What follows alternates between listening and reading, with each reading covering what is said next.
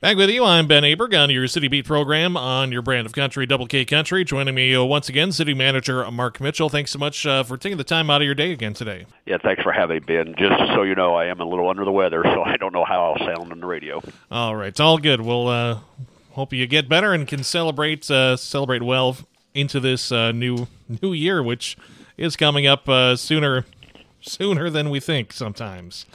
But a lot to look forward to in the new year.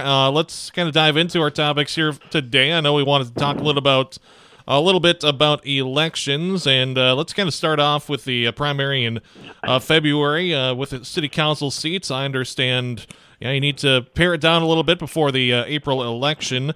Let's talk about a little bit about that ballot, first of all, the city council seats.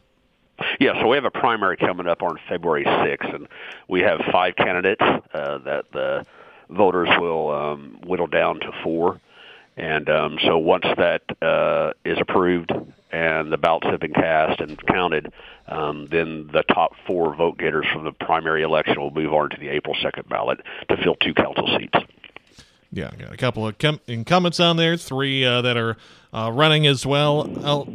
Outsiders, as we, I guess we could say. So 5 on the ballot. We'll pare that down once we get to February. But of course, some other things coming up on the ballots here as we get into the new year and get into spring. One thing wanted to discuss a little bit was that use tax. I believe that had been was that last year or was that back in spring that we had that kind of on the ballot? Can you explain a little bit more about the use tax?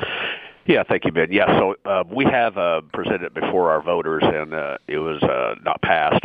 Actually failed substantially, and but I think a lot of it was just not educating their voters, because our use tax, what the use tax is, it's not a new tax. It is just a collection of local sales tax on out-of-state purchases. Example: you go to Fort Scott and buy a truck, and you come over and license it in the city of Nevada.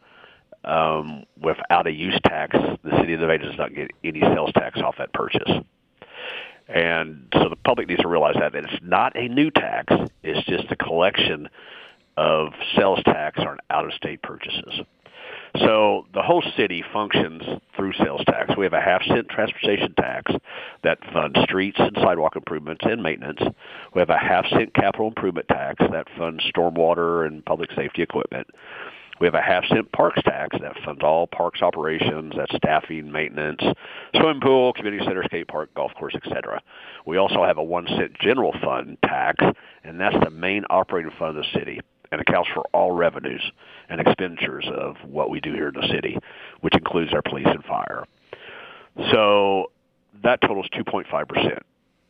So when you go to Walmart and buy $100 worth of clothing, you're going to be charged 8.225 sales tax, or $8.20. Of that $8.20, the city of Nevada collects $2.50. And so over the course of the year, that generates around $5 million combined through all those 2.5% taxes. So the use tax will put needed funds into the general fund, which is the majority of the police and fire. So that's kind of the gist of it all.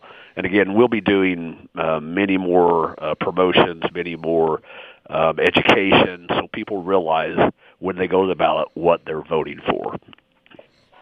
All right. So yeah, with that, so if it's not going to us, it's going off elsewhere into the void. Yeah. So the state collects it. The state gets their taxes. Again, it has to be by the vote of the people for us to collect the sales tax on out-of-state purchases. If you buy anything in the state of Missouri, even through Amazon or anywhere like that, and have it shipped to your home, you're going to pay sales tax, city sales tax. But if for some reason you're buying something from Amazon and it's shipping from, let's say, Kansas, you won't pay city sales tax. You will pay state sales tax and other collected taxes. Again, it's just to put everybody on an equal plane. We have car dealerships here, and they're at an unfair advantage. If you go out of state and buy a vehicle, they're put at an unfair advantage. The same with all our retails here in Nevada. again, we want to just level the playing field and let everybody be equal on how tax is collected in the city of Nevada.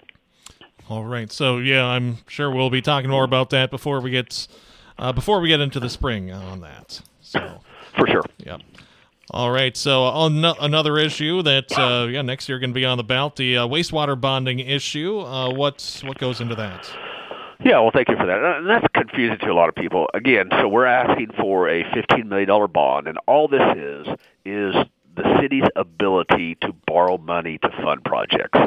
So if we go out and borrow money through like the Missouri DNR or USDA, we have to have the voters' approval to do that.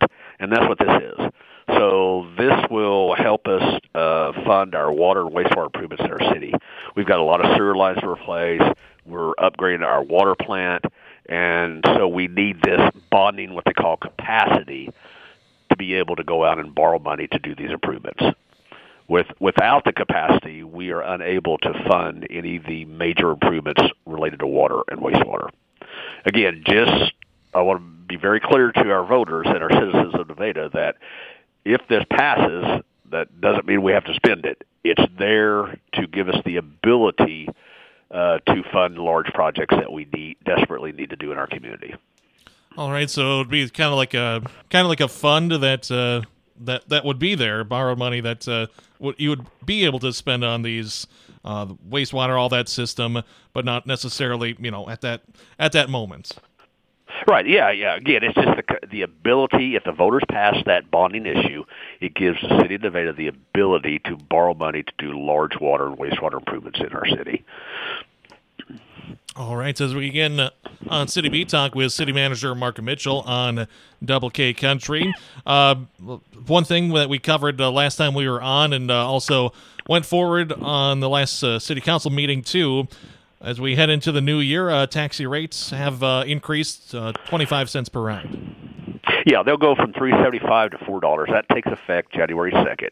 Of course, we will be closed January 1st, Monday, due to the New Year holiday. Again, starting January 2nd, the rate will be $4. Everything else stays the same. All the policies and how you ride and extra riders, all that stays the same. Again, it's just increasing from $3.75 to $4. I think it'll be easier for people because they can do exact change, and won't have a lot of quarters floating around in their either people's purses or our drivers to give change. So I think it's a good improvement. And on top of that, I will add, so the council also approved the taxi budget, which does allow for another full-time driver. So we will be putting that out at the first of the year, offer that employment application. So anyone that's interested in being a driver for the city of Nevada and its taxi program, just look for that job opportunity, and I encourage everyone to apply. And we'll interview, and we'll get the right candidate that will help us improve our taxi program. Yeah, not that I'm looking for more work on it in addition to this, but for those drivers, if they're looking to apply for that, it would be the same kind of regular hours that they run right now. Yeah, so it's just Monday through Friday. We're not changing the hours. It runs from 8:30 to 4:30. And again, we'll go through the 2024, and if improvements need to be made, we will. But so far, that's worked pretty well for us to get people where they need to be. We offer rides for employment. We offer rides for our senior citizens and our disabled as well through our ADA van. So it just gives the people an opportunity to get out in the community and do their business. All right, so looking at that for the new year, of course, with New Year's Day, January 1st, day off for city offices and everything. Also, believe that's tomorrow you have the day, too. Yeah, so tomorrow's our year-end training and our award ceremony for our service awards.